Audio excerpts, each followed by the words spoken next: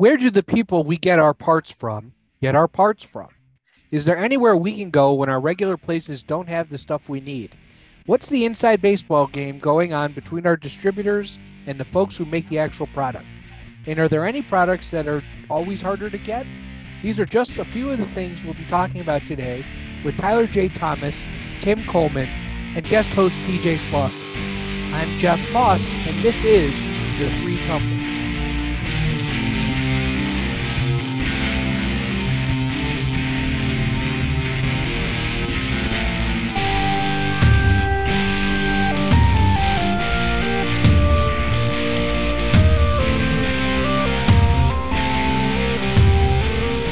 Over the past few years, pretty much everyone in every industry has had to struggle with getting parts. Like a lot of things with locksmithing, we've had to get creative when it comes to finding the stuff we need to get our jobs done. Like we've talked about before, there are different ways to get what we need. So last week, I had a customer who brought a part in.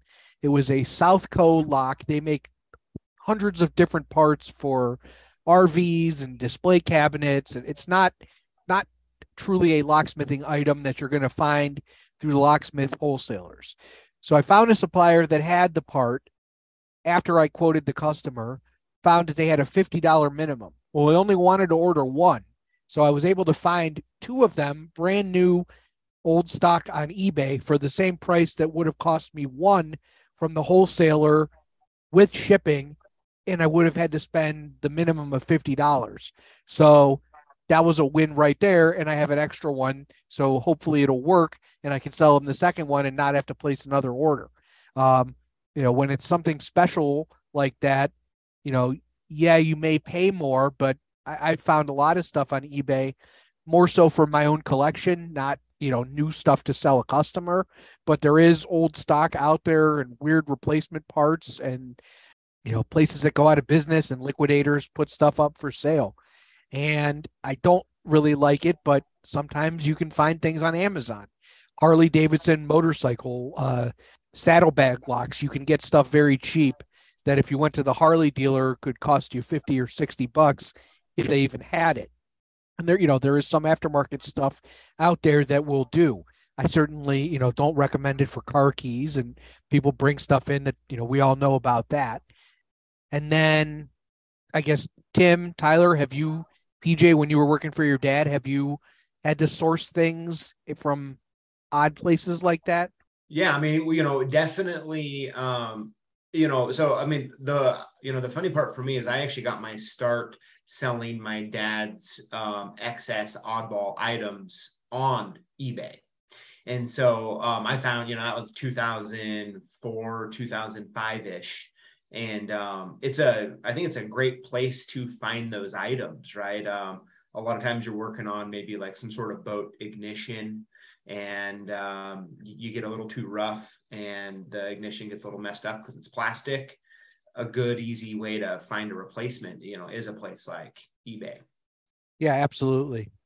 Yeah. I mean, we have, I'm not going to say a great demand, but we have regular, occasional demand for child safety locks. Something that can, stop a child from pulling the door open. In other words, they're just tall enough, old enough, whatever, to be able to use the thumb turn on the inside of the door, and before they know it, they're out, outside. Especially in special needs children cases. And some of the best child safety locks that we've found are actually on eBay, or not eBay, but Amazon. And so we source those parts from Amazon and then, sell them and install them. And that seems to work pretty good. Another point that I'll make is also Easy Keys. They are actually based in Charlotte, and I know they've got an online business, but we have an account with them. We've used them once in the couple years that I've been doing this now for the shop I'm at, but when we did use them, it was pretty much a convenience factor. but we were able to show them a picture of what we needed. It was for a overhead cabinet, filing cabinet type lock, and we showed them what we needed, and they had it ready to go. So, I mean, some places that are specialty places like that are awesome to go to. We use them once a week, it seems like. There's still, even with the newest generic code, there's stuff that's not in the keys that are not in the system, or when we need replacement plugs for things like that. They've been a very good source. I've only stumped them a couple times. Another good one is All About Doors for like patio door hardware, and there's others out there. Um, Tyler, I guess now that since you're pretty nuanced in what you do, you're probably not having to search for things. But I know, like, you have a place that sells like security fasteners and stuff locally, and you guys have that good hardware store for when I'm sure there's things that you find that you know you need when you're in the middle of something. Yeah, and also other locksmiths like our buddy in California, Doug Schneider. He'll reach out to me, I'll reach out to him, vice versa. Just I would say, as far as other alternative sources, locksmiths that are, to borrow your word, nuanced in a special field, that have that sort of inventory on hand because they deal with it regularly, that can't be beat. Well, you took my next point, but yes, that is a great way. You post on ClearStar. Do you have something? Yeah, I bought 50 of them 20 years ago. I'll send you 5 and sell you what you need. Another thing, I've brought in blanks from my own collection inventory. Somebody needs 1 key, and we would have to order 10, and it's sitting collecting dust. It's not a big deal. Or if I know of a place that has something, there's a local supplier that specializes in like step van parts. We cut keys for them. So and somebody has like a school bus, passenger bus, and they need a handle, drove over there, picked it up, and got what they needed, and they're very happy. Had it in a day. Could they have ordered it from them? Yeah, but we also installed it for them. And you don't want to necessarily, give away your sources. There are specialty we're just lucky that this company is down the street from us. And they stock all the stuff, and we help them and they help us. So I don't see so much other locksmiths locally, but guys online, I remember working, like you said, you damaged something. I had a really old GM ignition or door lock or something that I screwed up, and I was able to find a new old stock 60-year-old part on eBay. And if it wasn't for that, would have been, and I forget what the issue was, but would have been bad. Yeah, I mean, I'd like to say, as far as other locksmiths, Tyler helped us out just a few months ago. And being able to reach out to other locksmiths and say, hey, do you have some of these? Because my distributor is saying it's going to be anywhere between 3 and 8 months before you're going to get it from us. That really, really does help out. And also, to speak to your point about personal collections, I'm not quite at the point where I'm carrying around my safe drilling rig and stuff like that. I don't have any of the really, really cool safe tools yet, but I have amassed a rather decent collection of electronic safe keypads. And there have been a couple times when I've grabbed a keypad from home and taken it with me for a job and been able to open a safe. As soon as I get it open, of course, I'm going to replace everything that's, on that customer safe. But being able to have that here and just grab it in the morning, when I'm leaving for work, really, really helps out sometimes. Yeah, for sure. I mean, I carry extra stuff with me. Just, my coworker needed some Cat 5 plugs. Yeah, I've got it's my own stuff. Here's a handful of them. I don't care about, not going to next time I go buy something, I'll give her the receipt if I really need it. I'm replenishing from my own inventory. It just makes it easier. They don't have to go run over to Home Depot and wait in line and whatever, to get the job done, or screws or anchors or things like that. But not so much, true actual inventory, because people pretty much want stuff that's brand new. At least I would. Up next, PJ is going to give us a view on the inside baseball between people who make key blanks and people who sell them.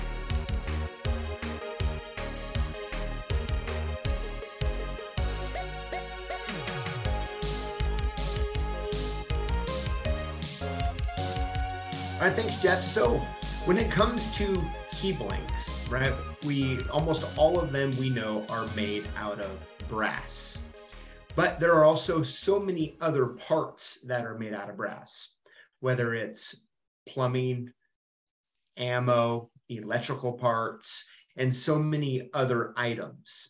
Key blank manufacturers over the past few years have had an incredibly difficult time getting the brass strips and coils in order to make the keys.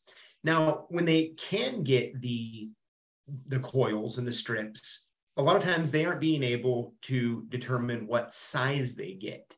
And so what happens is that if they get strips for, let's say, the size of keys of like a Quickset or Schlage, and they need to make a bunch of M1 master padlock keys, the cost per key is rising dramatically from that. And so at that point, a lot of tough decisions need to be made.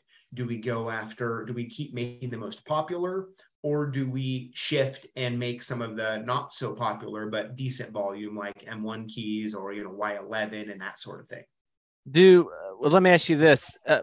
See, I don't know how it would be from a manufacturer. When the manufacturers are creating keys out of these batches, do you have any idea in terms of volume per batch? I mean, are they making 100,000 keys and then sitting and waiting to get more? Is it just take what you can get, 5,000, whatever? Do you know anything about that? Well, yeah, I mean, it's essentially done off of a volume. I know the main, there's essentially two main key blank manufacturers in the world, right? And so they have dedicated machines where they're running Quickset and Schlage type keys all day, every day. Is where the problem really starts to unfold is so we all know that you're going to sell Quickset and Schlage keys no matter what. And so do you keep those presses rolling and do you keep making those keys, or at some point do you take some of that brass stock and start making Y11 keys, even though it's not the right size? It's going to cost more. They might run 2, 3, 4. I can't remember the exact minimum quantity for the stock keys. I believe it's around 5,000 pieces in annual volume that the manufacturer needs to be able to sell. So it's a lot smaller than you might think as far as that goes, but it's setting it up and doing it all. And to complicate the matters a little more is what happened, okay? And I think everyone can relate to this to some degree. And so, as we know, everything kind of shut down, and then all the materials got really hard to get. Well, when things get moving again, let's say with your a supplier that you have, maybe you have 30-day terms, 60-day, 90-day, whatever it might be. Well, you call them up to place an order and they're like, hey, not only did the price go up, but we need payment up front because we have a line of people sitting here that are willing to take your supply, pay us more, and pay us right now, even though you're not going to actually get the material for a couple months. When you say they, do you mean other distributors? I mean, on other manufacturers, right? And so when the other manufacturers, when they're doing this on all sorts of industries, is what happens. And so I guess the point of talking about this is that when it starts to funnel down to us and our industry, it's a relatively small industry, the aftermarket key blank supply. And so is what happens is if you're a manufacturer, what are you wanting to put out there? Are you wanting to, restock the 10,000, maybe 1611 trailer hitch keys that you sell throughout the year, hoping someone's going to buy it when you just got done having to prepay to get that inventory of just the base brass into make? Or are you wanting to sell, the high movers to get your money back as soon as possible?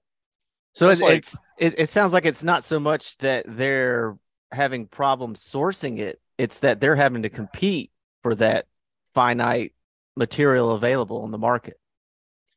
Yes, yep, yeah, exactly. The material that becomes available, everyone's competing for. And if we were to put it in your shoes, right? Let's say someone, like, there was a shortage of master padlocks, and someone showed up and they're like, "Hey, we'll give you double the money for those padlocks you have there." You kind of start getting put in a weird position, so to speak. So how does, like for instance, we buy Medico and Schlage factory direct on some of our keys. Like Medico, obviously we get factory direct. Schlage Primus, we get factory direct. Do the factories, in the global scheme of things, do they have, I guess, quote unquote, priority over your OEM or beyond the OEM manufacturers? Or are they still competing for everything? Is that why my Medico keys are going to take me 3 months to get blanks for? Yeah. So for the most part, I guess it kind of brings me to my second point here, right? Which is, like, when we're in the aftermarket world, right? All of us, I believe, here service the aftermarket in some form or another. Key blank manufacturers, because there's only a few of them out there, right? Like, they have agreements with the OEM company, include in that the Medicos and, of course, Schlage and those sorts of companies. And they have, written agreements on what the price is, how many they're going to supply, and all of that. And so when material gets more scarce or harder to get, and they have to, who are they going to first make key blanks for? Are they going to make them for the OEM manufacturers that they have, agreements, written agreements with? Or are they going to just make a bunch of Y11s and pop them on the shelf, and hope that distributors like myself are going to buy them? Now, but to Tim, I guess, to answer your point, I think is what happens is that, like with the Medicos and that sort of thing, they at some point you have to get in line, right? And especially, I know nickel silver, in particular, like what Medico keys are made out of, has been incredibly difficult for anyone to get. And so I think that's kind of where that extended lead time goes. But who are you gonna, I guess the point is, since we're the aftermarket, we're really the after part of that. And so we put orders in. We hope to get those keys as soon as possible. But at the end of the day, the OEM manufacturers are going to take precedent. Gotcha. Yeah, I mean, we're going through a I guess sort of a reorganizing of our stock in our shop. And my boss and I, we were moving stuff. We're creating new areas in the limited space that we have. Anyway, we were going through key blanks that we have, and we found like some oddball Wisers, some oddball Westlock. I mean, we don't even rekey Westlock cylinders anymore, just because they're so old most of the time when we encountered them. And we'll tell our customers, say, look, if we take that apart, something somewhere is going to break, and we've not been able to get parts for forever. You just need to replace it. So why should we stock Westlock keys? And I guess where I'm going with this is, he's my boss has acquired all these key blanks through buyouts of other locksmiths, selling off their stock, and it is just something. Yeah, we sell Y11s every day, but we don't sell as many Y11s as we do SC1 and KW1. So I guess it makes sense to me that manufacturers of key blanks probably aren't going to run, as many oddball keys as they are Schlage and Quickset. Yes, we still need those oddball keys, but they're not going to put that on the same priority tier as your common ones. I guess that's kind of what I'm taking away from what you've said. Yes, and I think on the distributor side, so a lot of us have kind of a network behind the scenes that we've always been willing to, maybe either at cost or just a little over, we sell key blanks to each other, right? Let's say I have in 1646 keys, and the manufacturers are out, and behind the scenes they're like, hey, can I get 5,000 of those? And it's like, hey, sure, no problem, and vice versa. That kind of stuff happens quite often. However, over the past couple of years, everyone's like, I'm sorry, I can't do it. Like, I need to hold on to this stock because the lead times we're getting quoted is like 6 to 8 months for this key to get back in. Right. And so you start to get these where before it was really kind of fluid behind the scenes. And now it's like, hey, if you want 100 or 150 of them, like, sure, we'll help you get out of a pinch. But after that, we can't do it. Yeah. And like the biggest issue we've had is we were buying direct from Jet, and now Jet is long gone, and they've pretty much, that supply is just gone. Whatever they had that was in New York, nobody's been able to, either they sent it all to Italy. Can't get a straight answer from anybody at Keyline. There's stuff we would love to purchase if it was still available. We have car keys that we can't get the chips for anymore. A lot of their nickel silver stuff that is long gone that we really liked, but we were able to buy in bulk and it was a better price. Now, you're dependent on pretty much Ilco is the only one, and there's also a lot of quality control issues on the blanks that we do get. I've got a couple hundred KW1s that are useless out of 1,000, let's say. It's really not worth sending them back, but when you do get them, they're crap, and it's very frustrating because it didn't always seem to be like that. I don't know if they're just rushing to get stuff through the supply chain, and then you end up, they're not taking the time to check them, or what it is. Bad chip keys too, not as much, but I'm having to check every KW1 as I put out in the box of 250, and there might be 10 or 20 bad in each 250 pack. Yeah, that's frustrating. I would say I would blame automation for that. The manufacturers over the past years have really upped their game in automation. It's the only really thing they can do to keep prices low. And I think some of the consequences of that are kind of what you're talking about. Yeah, we find the same thing. So we actually have we'll get keys that are like stamped backwards or not milled or whatever.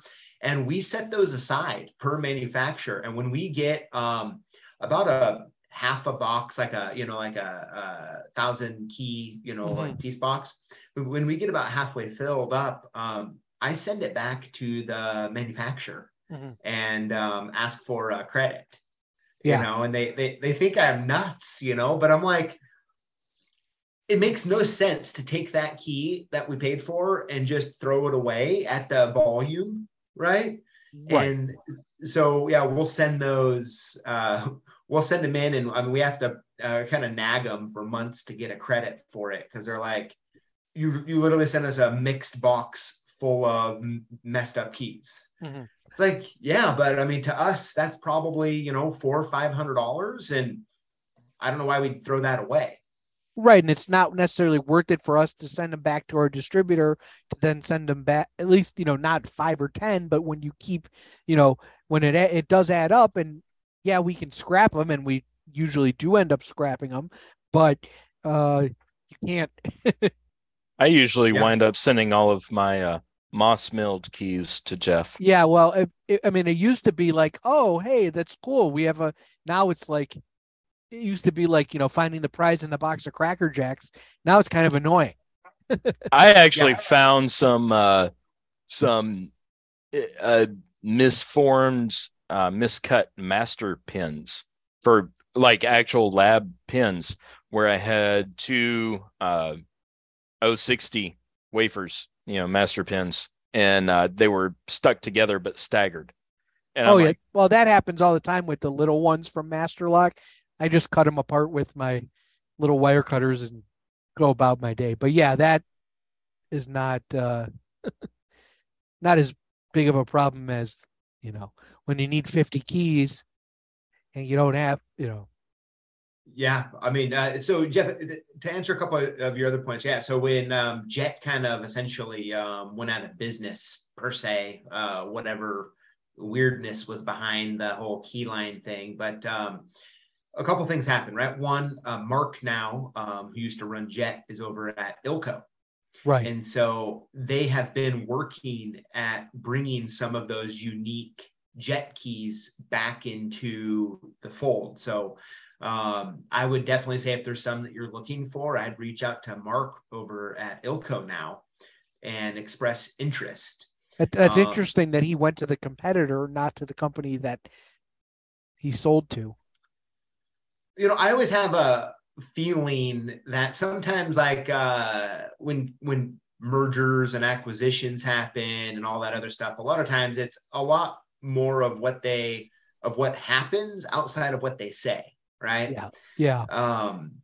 But another interesting part that happened for us is so through Arrow, we used to always buy our B15 and Y151 keys for the tryout sets, right? For the old GM 6-cut and the old Chrysler. And when that happened to Jet, all of a sudden, like two of our biggest sellers, well, we couldn't sell them anymore, which was terrible. Right. And so I ended up reaching out and had JMA start making those keys for us. Mm-hmm. And so it was interesting kind of going through that process. And they actually, and I mean, any distributor can buy them now. I mean, they're in their catalog, but they made their part numbers CLK-1 and CLK-2, which I thought was kind of funny. But going through that process with them, was interesting on their perspective. Okay, how many pieces are you going to buy at a time? How many per annual? And like, me really trying to get them to be like, hey, like this isn't like we might buy 30 or so thousand B15 keys a year, but I know the value is lower to you, but to us it's very important. And I think that's a common problem we kind of get in this industry, is that it might be more of an oddball key, but to us in our business or wherever you're at, that key is really important for your community to have available. Sure. And so kind of, it's almost like, hey, we'll go easy on the price. Like, I mean, I'm not going to try to get you down too much on the price of the key. I just really need to make sure that it's available, right? Absolutely. And like, we had an issue before I was at Aloha. We were told, oh, it's going to be like 2 months for your Peaks blanks. And then when I got back, we got Peaks blanks. And then our next order, the blanks had all the wrong coining on them. So we were cutting keys with somebody, they're like, well, we don't have them. Cut what you have, and then we'll send you out the correct one. So we had a run of maybe 100 Peaks keys with a different number on them. Yikes. Yeah. And that was nothing we could do about it, and that obviously is very frustrating, because you wait so long to get it and then it's wrong. We just got a shipment of, we had ordered, what was it, like SC1 or KW1, do not dupe blanks. And you would think when you order, and I'm not sure who the manufacturer was or which distributor we got them through, but you would think that when you get a D&D blank, that it would have the words do not duplicate on there. No, we just got straight neuter bows. And so we are like, whenever we have any downtime at all in the shop, we have a handful of these Knitterbow SC1 or KW1, whatever the hell they are, and we stick them in the engraver, hit start engraving, and it does do not duplicate. Think we're actually going to go to like putting our logo on there because we've got room to do that. And Jeff, yes, this week I will make you your "My name is Jeff" custom key. You're the man. But to kind of wrap it up, does PJ, do you see sort of any light at the end of the tunnel? I mean, we're coming out of strange times, but have you seen or heard anything that would give you the indication that we're on the path to normalcy again? Yes, actually. So we have our POs being fulfilled at a pace that is the best since before, early 2020. And I think it's starting to come back. And I talked to both manufacturers on a weekly, sometimes daily basis, and they're pretty optimistic that things are somehow, their supply is getting back to normal. They're fulfilling a lot of backlogs. I think our oldest back order that we have right now on a key is February 2022, I think. So only about a year old, which may sound terrible, but it's actually pretty good for some of those more oddball type of keys.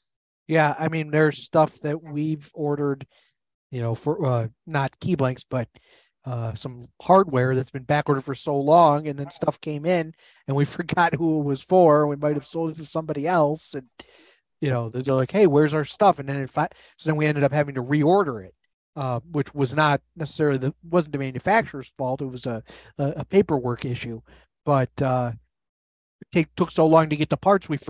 They forgot what they needed them for almost. He's like, "Okay, order 15 of everything, and then just to have it." So it's definitely a problem, and I know it's better. We had issues where like we couldn't get continuous hinges, and we had to go to like a third level manufacturer that the rep somebody knew about. It was some imported, and they worked, but it's like we haven't bought them again because we can get select hinges again, but we couldn't get select, we couldn't get Roton, so we had to go to like dig to the depths of the earth to get anything, and I think it worked out, but not great. I would like to just jump in something here right before PJ wraps this block up. It was last year, almost a year ago, and I needed a dogging assembly for a CR Lawrence Jackson exit device. And on the CRL website, they said expected availability was going to be like November. And this was in July of last year. And one of our NSPs that we've done work for, their locksmith shop, and I was doing a job for them elsewhere, not involving that exit device. And I said, "Hey, by the way, can you look and see if you have this part in your stock?" And they did. He got back to me and said, "Yes, we do have it." Granted, they sold it to us at like $5 off of MSRP. So I wasn't real happy about that, but I got the part I needed. And so, Jeff, that kind of ties back to your block, but also, PJ, to your point, I'm not seeing that advanced lead time on other parts other than key blanks. Yeah. And, so I guess the kind of last point I'll make here is that most of the key blank manufacturers, they put pretty strict expectations out of distributors, like volume wise. And all of the pricing is based on that commitment. And if you don't make the commitment, I mean, you're going to get punished by your pricing. And it's a pretty in the back end of the world. It's it's pretty dramatic as far as that goes. I mean, it's always being held against you. In this last year, they were giving hall passes. You know, they're like, hey, for the last 2 years, they said, hey, here's a hall pass. We know, like, if we look at what is on order compared to what is shipped, everything's fine. But that has changed for this year. So 2023, they're like, hey, you know, we're back on. We don't expect big problems, and we expect us to hit our numbers. So to me, that's the biggest indication that we're getting back to normal, is they're really going to put our feet back to the fire with it. So as I was saying, right, brass is made out of all sorts of, you know, of zinc and copper, which is found in a lot of plumbing and a lot of other things. And so I was very curious if another material was going to come out and be made, but to use for keys did not happen. So all I can leave you is with this. Next time you go into a bathroom to pee, just remember that might be the reason why you don't have your blank key. But up next on the 3 tumblers, Tyler wants to know, at what point do bulk discounts start getting passed down the line? But first, listen to some free music Tim found on the internet.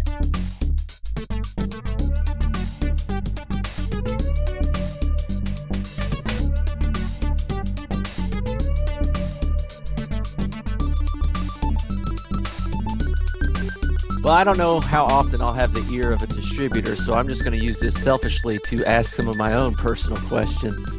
PJ, we get about 95% of what we buy through distribution from one distributor. The other 5% is because they don't carry a very popular brand, a very old brand.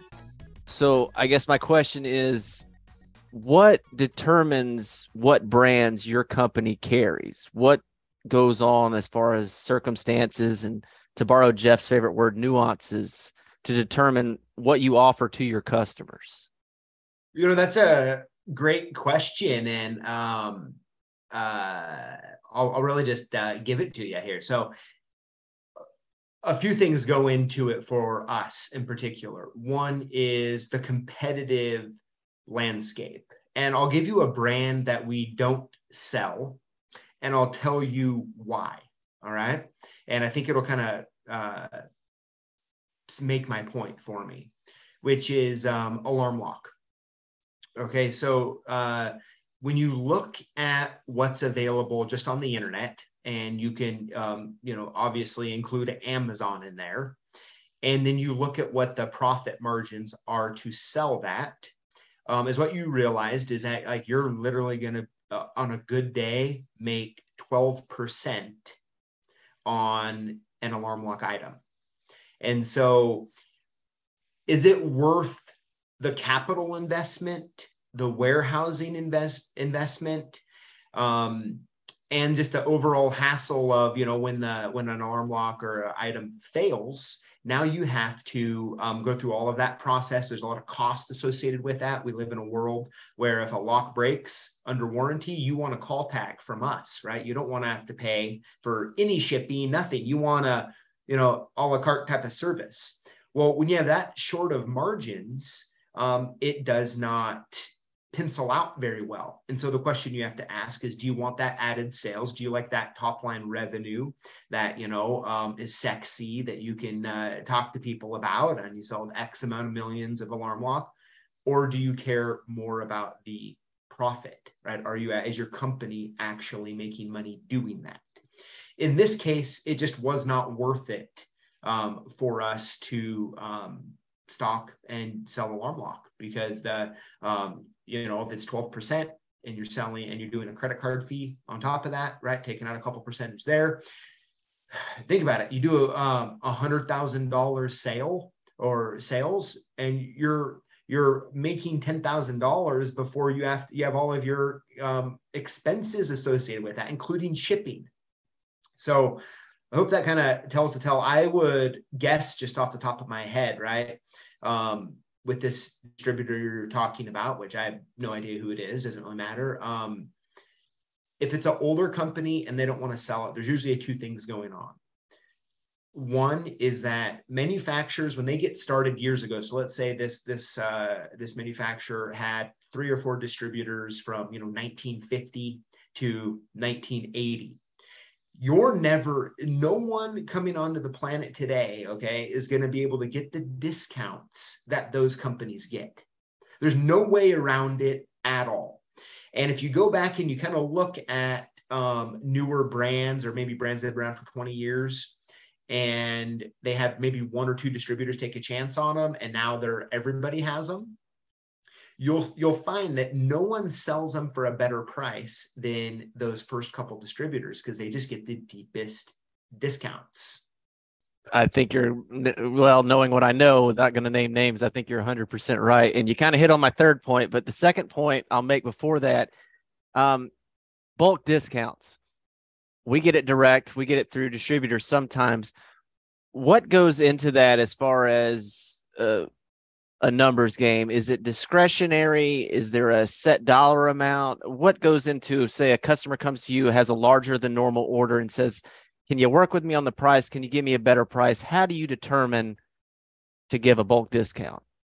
Yeah, that's a really good question. And of course, there's a lot of nuance to it, but I think I can try to answer it as clear as possible. Well, I mean, first of all, like, we will match or beat any price as long as we still make money. So as long as the line is green at the end, we will match it, so to speak. Although we try not to do that. No one wants to really process a sale for free. But where the bulk discounts come in, all right, and it's a multifaceted, like I said, it's kind of nuanced, but a couple things. If it's a manufacturer that gives us year-end rebates, which is really popular in our industry, pretty much every manufacturer has a rebate system. And so if we know, it's like, hey, this is one of the manufacturers that we can get there's a juicy rebate on the other end of the stick here, we'll be willing to negotiate with that because we know that it's going to help us hit our numbers. And in turn, we're going to get some of that money on the back end. So that's a big thing. I think where the divide is that, I don't know, maybe a little harder to talk about, is sometimes what a bulk discount is to someone in the trade is different than what a distributor might view as a bulk discount. For example, if someone is calling up and they want, let's say 2,000 KW1s or SC1s, that might be a huge, from their perspective and their business and where they're at, that might be a big order for them. And they're really wanting to, shave some points on. But from a distributor end, it's like, well, hey, we're selling, 10,000 SC1s a day. So it doesn't really do anything. And then on top of it is, how expensive is it to get delivered to you? All right. And I'll tackle this 2 ways. One is, if it's an item, let's say you want 20,000 or 30,000 SC1 keys.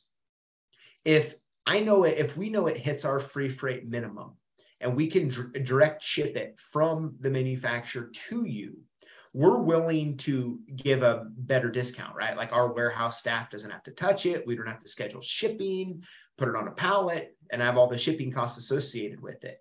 However, if it's something in our warehouse, then we're not going to, we have to protect the margin on that as far as, shipping it that way. So those are kind of a few of the pieces that play in that puzzle. Well, let me ask you one more question while I've got you. As Jeff hinted on in the first block, locksmiths have more sources available for hardware than ever before: eBay, Amazon, direct buys, distributors, all of that. Where do you see sourcing going over the next 5-10 years? Does everybody still have a part? Is somebody going to make inroads on others? Yeah, great question. And to answer this one, I mean, my opinion might be a little unpopular, and I can accept that. Over time, okay, is what we've seen is the erosion of the distribution network, okay?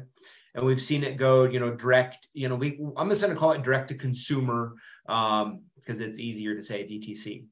But essentially is what happening. The question you have to ask is, why is there a distribution network set up? And most of the time that answer involves this. It's complex to ship to hundreds of thousands of customers compared to, let's say, 200. Another reason is a manufacturer, they might be really great at making something, but they're not really great at selling it and the marketing, and maybe they're not interested in that and they'd rather just outsource that, right? And that's where the whole distribution network comes in. However, as time has went on, and it's much easier to communicate with customers directly through, social media platforms, email, even that sort of thing, we're starting to see a shift there. And that's why you can essentially find everything everywhere by typing in a keyword. And so I think as time goes on, and we've kind of alluded to it in a few of the earlier points, and this is where maybe it's popular, but I'm okay with saying this. At some point, people right now, if you want to rekey your own locks or whatever it might be, put a new door lock in, you could do it yourself in the same way you could go down to Home Depot and fix your faucet if you so had the skills and the desire to do so. I think where we're heading is that the availability of products is not going to be very important in the industry compared to the tradesmen and the servicemen with the know-how and the knowledge and the expertise to handle it for customers. And so I guess to answer your question over time, you're going to buy a lock. At the end of the day, you're going to buy a lock at a price, at the best price, essentially, that you could find. That also includes some sort of customer service or warranty work with that, right? Because you don't want to have to sell a lock and if it breaks or it's bad out of the box, you want to be able to get a new one without a massive headache and cost to you. And so I think that will continue to be more true. I think we'll see standard distribution, the legacy distributors. I think we'll see that business model continue to shift in a lot of ways. And my reasoning for that is, if you look at in the plumbing industry in particular, and you look at what has happened over the years with big box stores essentially carrying every part that they need. You even see them all the time going to a Home Depot to pick it up. You see the online sellers selling all those items, right? Really huge brands. And unfortunately, I think it's a little, I don't know. I'll stop there, but I think you get the point. Jeff, Tim, any other questions while we've got the master? No, I mean, it just seems like there's going to be more consolidation. I mean, we're not for sale. We're not for sale. Actually, we just got bought, but once stuff is out there, it's out there. And to deny it is, there are certain suppliers that will sell to anybody with or without a pulse. And I think that sort of is just diluting the industry. If, there's no checks or anything, anybody can buy lock picks. I don't care if you want to rekey your own lock, but if you start using these things to break into stuff, and I'm not going to give you the tools to do my job. If somebody comes in, they want to buy a key extractor, no, we're not going to do that. If you want to try to super glue and get it out yourself and then call us to fix it, we're in business to make money. We're not in business to give away what we took the time to learn. I think that's a good point. I think the advent of essentially Alibaba, right? AliExpress, those sort of things. Everything is available online for sale at all times. And when I was a kid working in my dad's lock shop, I would be at like Ace Hardware or something with him. And, you see there's like 2 or 3 people sitting there waiting to get keys cut. And it always kind of ticked me off. I was like, hey, why aren't they, like, your shop is literally like not even a minute drive from here. Why are they here? And he said something when I was a kid, it stuck with me this whole time. And he said that he's like, hey, there are people that are going to go to Ace Hardware to get a key cut. And then there's people that are going to go to a locksmith. We service the people who go to locksmiths.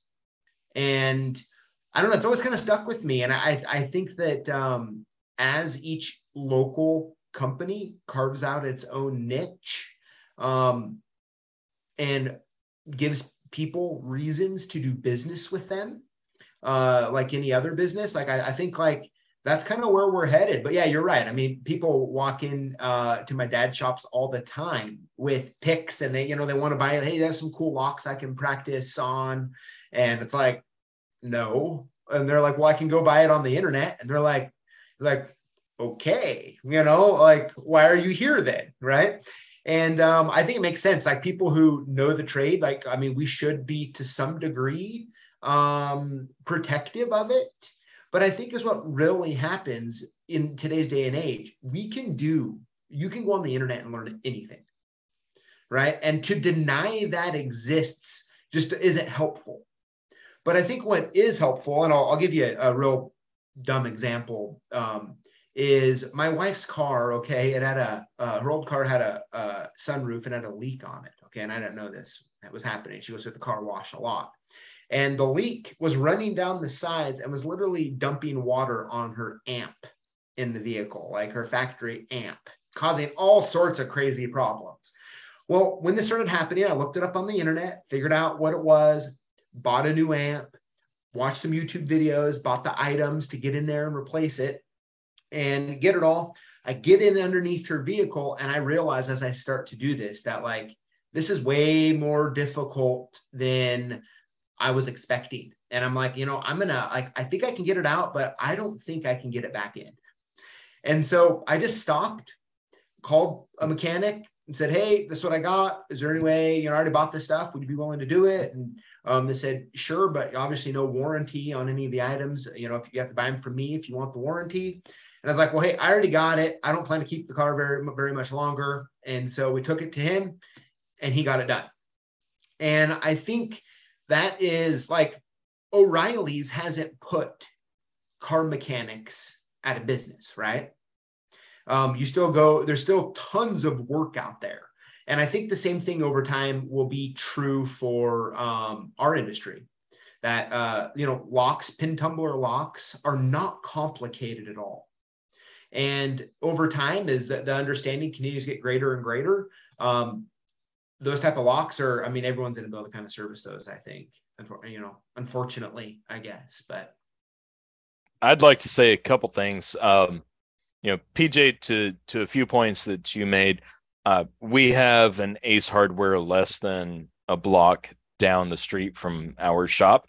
And it's actually gotten to the point where they refer people to us for certain keys. The other thing is, to kind of what Jeff was saying, I had a guy ask me the other day if we sold airbags to open up car doors. I told him we sold them at twice the MSRP and also had to require that you took 8 hours of training at our training rate, which is $125 an hour. So, that kind of discouraged it. On the other hand, I started out as a log sporter and learned how to pick and disassemble and reassemble log cylinders from the internet. And so there's a very healthy balance between the industry and hobbyism.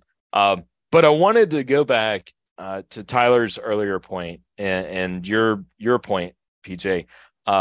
There is one brand, and I have no problem naming this brand on air. Any customer that I have that has MTech hardware, I tell the customer to contact MTech directly, because if we buy MTech through our distributor, they don't stock MTech, because obviously MTech puts all their shit together custom for whatever job. I mean, they package it, wrap it up all nice and neat. It is a very, very pretty setup whenever it arrives. But their warranty is good only for the end consumer. And that's my biggest selling point on that. For one, it takes me out of the picture trying to match up hardware patterns, trim styles, finishes, et cetera, and I can put that all on the customer. So if they get something that's wrong, then that's between the customer and MTech. I'm not wasting my time going from the customer to MTech, or if I'm getting it through a distributor, I'm not having to go from the customer to me to my distributor rep. They go to MTech, they come back to me, I go back to my customer. No, let's cut out all of the middlemen and let the customer and the manufacturer both communicate directly. And I'm okay with that with MTech, because once you get that box of hardware from MTech, and the average customer might think that they can put it on, they're going to open that up and they're going to close it right back and say, nope, hey, Tim, come out here. I need you to install this on my door, please. And that's all I've got to say about that. Well, yeah, yesterday we got a call from a contractor through the place that we buy wood doors from, that had some Baldwin stuff, and they ordered parts, or Baldwin sent him the parts for free, but he didn't know how to repair the lock. Sure, we'll go out and take care of it for you. We'll bill you, you bill your customer, do whatever you want. But, the car key thing, and I had one yesterday that didn't work, and the guy, I explained it 3 times, he signed the form, and he happily paid even though it didn't work. That's the risk that you take. And that was a half hour of our time that we, that we deserve to get paid for.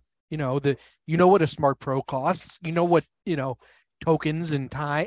And I did get him a price on getting an additional one that I could guarantee that would work. And if it didn't work, he wouldn't be out anything, but he wasn't interested. So there's a lot of things, I circle back to that locksport to locksmithing thing, and the people that, I like to pick locks, so I want to be a locksmith. There's so many things that you learn that you don't know once you're doing it, Picking locks is less than 0.5% of what we do as locksmiths. Yep. And even as just, the young kid in the shop, there's so many other things that you have to know, even though I'm not the one ordering the parts in most cases. There are a lot of things to know. I don't know what you're talking about. 99% of our profit comes from picking locks. Up next, in the 4th half of our show, Tim is going to talk about electronic locks and what a pain in the ass can be to get them in this day and time.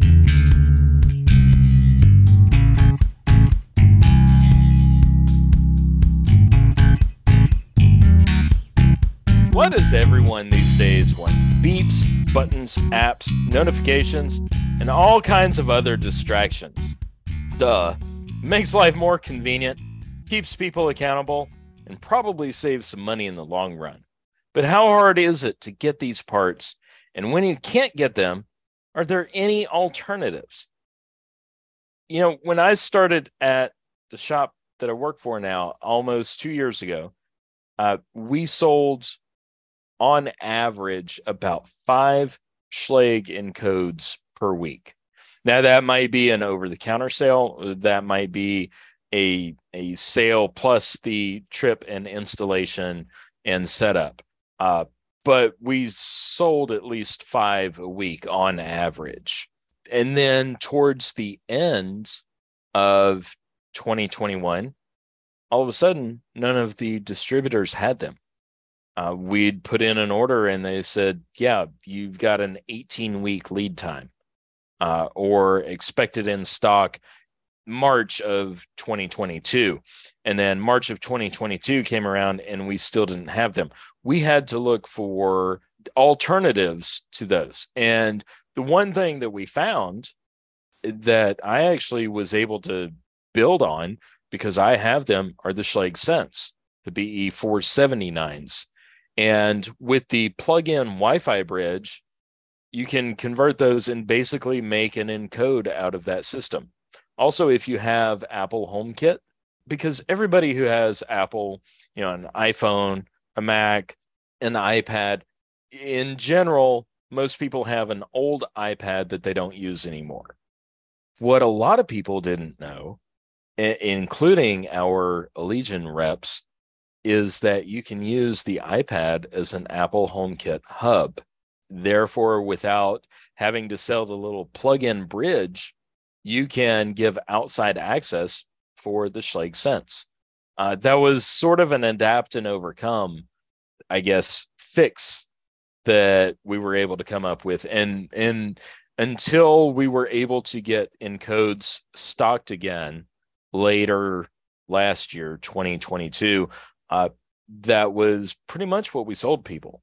Was if they were an Apple person, an Apple user, we would sell them the Sense and say, hey, you can either buy a bridge from us or you can use an old iPad.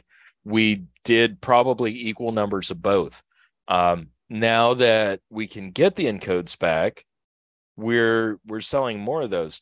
But the thing is that more and more people, we found, residential and commercial both, want an electronic deadbolt. I know there's been the chip shortage for the past few years, but we're starting to get back on normal. Jeff, in your shop, what have you seen as far as electronic residential hardware and the ability to get it and the demand for it? Well, our demand is pretty low, but the one time when I was looking for them and the guy, we looked, nobody had them in stock and the lead time was months, and he found it online at Lowe's and we installed it for him. Some of that stuff, it's just like you said with the MTech, it's not worth trying to compete when you can't get it any quicker. You typically can't get it much cheaper. Like I said, we stocked the standalone, the basic FE and BE stuff, which there was never really a shortage on. It just always seems like whatever one we have in stock, the customer wants a different color, but that's easy. Never really had too much issue getting trilogies, which we always have a couple in stock. It really hasn't been a major issue with the bread and butter stuff. Like some of the weirder things, again, we just don't sell a lot of them, but the one time I did need it, I couldn't get it. So, and we actually got it in stock, like 2 months later when I sent you that picture? I think so. Yeah. The chrome finish encode. Yeah. Yeah. I've got 6 of them. If anybody out there needs them, chrome encodes. PJ, what, as far as electronic stuff, I mean, we see a lot of demand for it in our area, both residential and commercial. I don't know exactly how much you guys do in electronic hardware, but what is sort of the backstory to being able to get electronic hardware, whether it's Kwikset or Schlage or whatever, even if it's just an off-brand, was kind of going on? Why kind of is it still hard to get some of that stuff? Yeah, Tim, I first want to say, like, the story that you told at the beginning of this is, in my opinion, the reason why there will always be security professionals out there, no matter what, right? Like you said, the Legion rep didn't even know that you could do this. And like, it's, to me, the beauty of the people who work with locks and keys is their ability to listen, like, your livelihood depends on you being able to do this work. And so instead of just sitting on the sidelines and pouting that you can't get the lock, you figure out a way to make it happen. And I just want to say, I absolutely love that story. Thanks for sharing that. Like, it sincerely gets me pumped up. We have a saying on this show: we had to locksmith the shit out of it. And yes, the one thing that I sort of begrudging, because locks are a passion that became my career, is there are some people that last month they were selling copy paper and now they're selling locks. Not every rep. Most of the reps are pretty good and they tend to move around within their various companies or rep firms. There are some people that don't really know what they're selling, and it's our job to figure that kind of stuff out. And if you can prove somebody wrong, that does feel good. I actually got my first Schlage Sense that's on my house from our Legion rep. He had taken it off of his own house for an encode. But to get back, kind of what I was wondering, PJ, is, what's it looking like for electronic hardware from like here on out? Is it something that's going to be getting easier, or are we going to need to keep trying to find alternatives and workarounds and locksmithing the hell out of something? Yeah, absolutely. So, you know, I mean, I do live up here in Idaho, and so I'm not quite sure. I don't. I'm gonna try to say as politically correct as I can. All right, but so I mean, a couple things. One is what 2 years ago, 2021 ish, we transitioned to selling Town Steel electronic locks. And one of the big reasons for that, okay, is that they're assembled here, actually down in California. And so, and the Town Steel has been is a massive for the past 3 decades, a OEM electronic lock supplier. Now, due to the NDAs attached, you know, we can't name names, but they're really good at supplying electronic locks, and they essentially created their own brand out of what they've been supplying to the OEM market for years and years. And so the fact that they were actually available in 2021 in essentially any quantity is what really had me take a hard look at them and then start selling them, is just due to the availability. Essentially any lock within a week will ship. You know, they assemble them as they get ordered. So I really liked that. And I really felt that that was a good solution. It was like, A, they know how to make locks, especially if I named the locks that they make, you'd be like, yeah, these guys know how to make locks. And then two, availability in a time where there was not availability. And it was really a great move. We have sold an absolute crazy amount of them due to it, and it's been good there. So that's kind of how we pivoted through that. But to the main point there is that the main reason the supply issues have happened, from my understanding and information, due to these locks, to the electronic locks, is the shutdowns overseas, right? In like China, right? And so when no factory is making anything for months and months and months and months, it just creates a backlog that is ugly. Now, as what we've seen since then is manufacturers start moving some of their operations, right? Places locks are being made right now by the manufacturers are Korea, Vietnam, and they're moving to some other areas to get some parts or the whole locks. And if you pay really close attention right now through the manufacturers that that you're even buying from, whoever they might be, you'll start to see little indications of the same lock being made in two different regions of the world. And they're actually different prices for whatever reason. And so I think is what we'll see. Like short term, I think it's going to continually kind of be a problem. But long term, manufacturers, right, they're not making money if they're not selling everybody locks. And so they've been incentivized to figure out alternative countries and or solutions to bring these locks to market. And I think with, you know, the Koreas and the Vietnams and other places, we're going to see those supply issues not only go away, I think, but in the future, they've kind of, you know, made their own supply chain more robust. So these problems, you know, hopefully don't happen again, at least to the same magnitude. That's actually a really, really great segue into my next point, because we sell in our shop, we sell and install a lot of Salto access control. And I know Jeff is kind of rolling his eyes behind his glasses at me because I say Salto all the time, but I'm not a paid endorser of Salto. But anyway, we do. Their headquarters is in Spain, and something that we needed for a job recently, we ordered it and it said shipping from Spain, and we got the parts in less than 6 days. So that's really, really cool because they're seeing that, you know, we're selling this product, we need it.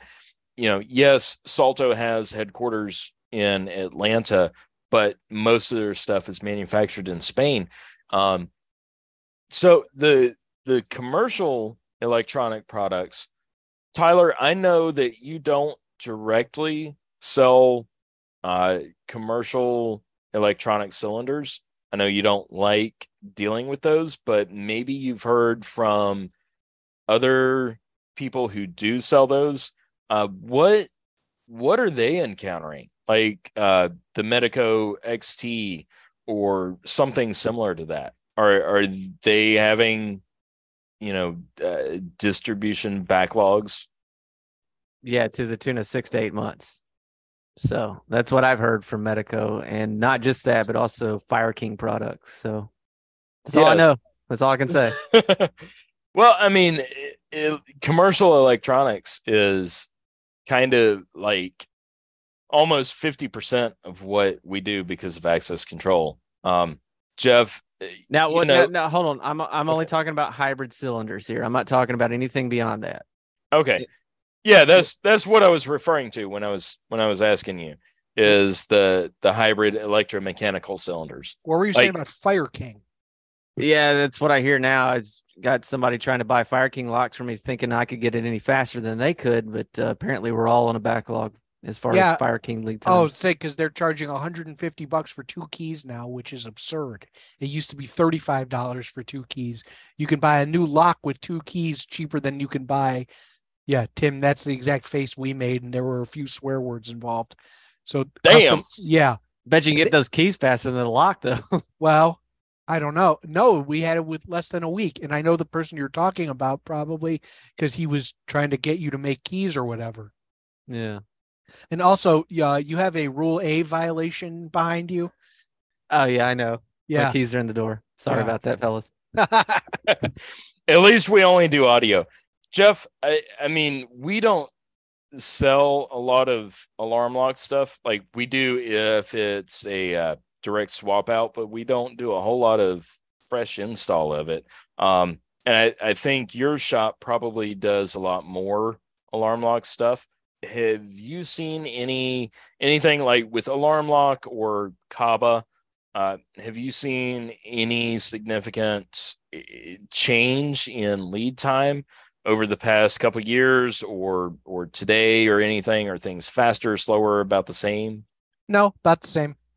Well, that was a quick answer. I mean, again, we're not buying direct or anything. If we need a trilogy, we order a couple of them. Never had not seen an issue that I can remember. We don't sell the Kaba electronic stuff. We sell very few of the push button ones. So yeah, no issues with trilogies that, nothing that comes to mind. Gotcha. Yeah, we haven't seen anything as far as that. PJ, the shit, what was the brand? The Iron Mountain? What? Town Steel. Iron Mountain. Town Steel. Town Steel. That's it. Okay, let me start back. I'll edit all that out. That actually isn't a bad idea.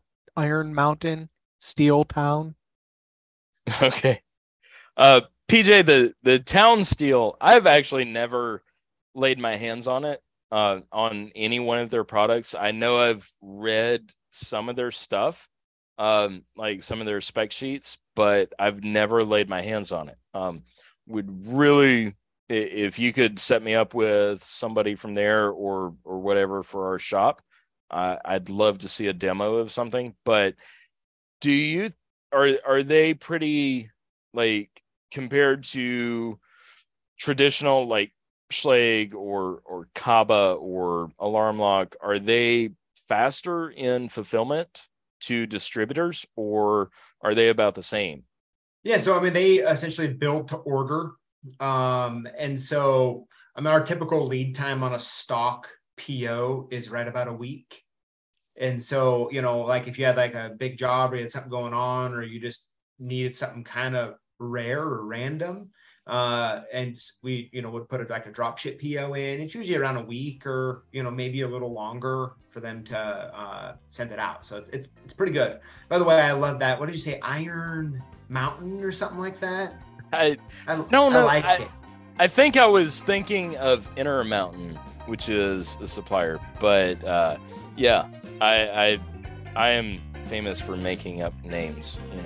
That's why I have to wear my name on a name tag. All right, I'm done now.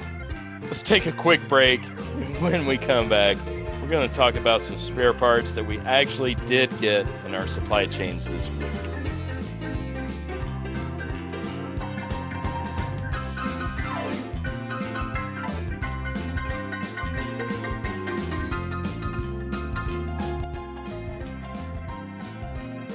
Well, I think we've all got at least one spare screw left over this week, so let's hear about them. Tim, what's your spare part? All right, so at the Houston Zoo, Mr. Pickles, who is a 90-year-old radiated tortoise and the oldest animal at the Houston Zoo, welcomed, along with his 53-year-old junior partner, Mrs. Pickles, welcomed 3 hatchlings that could live for up to 150 years if well taken care of. The critically endangered radiated tortoise species is native to Madagascar and rarely ever produce offspring. I guess they're too lazy or too slow. Nobody can accuse Mr. Pickles of being a quick draw, I suppose. But they came as a surprise, and all the folks at the Houston Zoo are just ecstatic for Mr. and Mrs. Pickles, and I wish them well.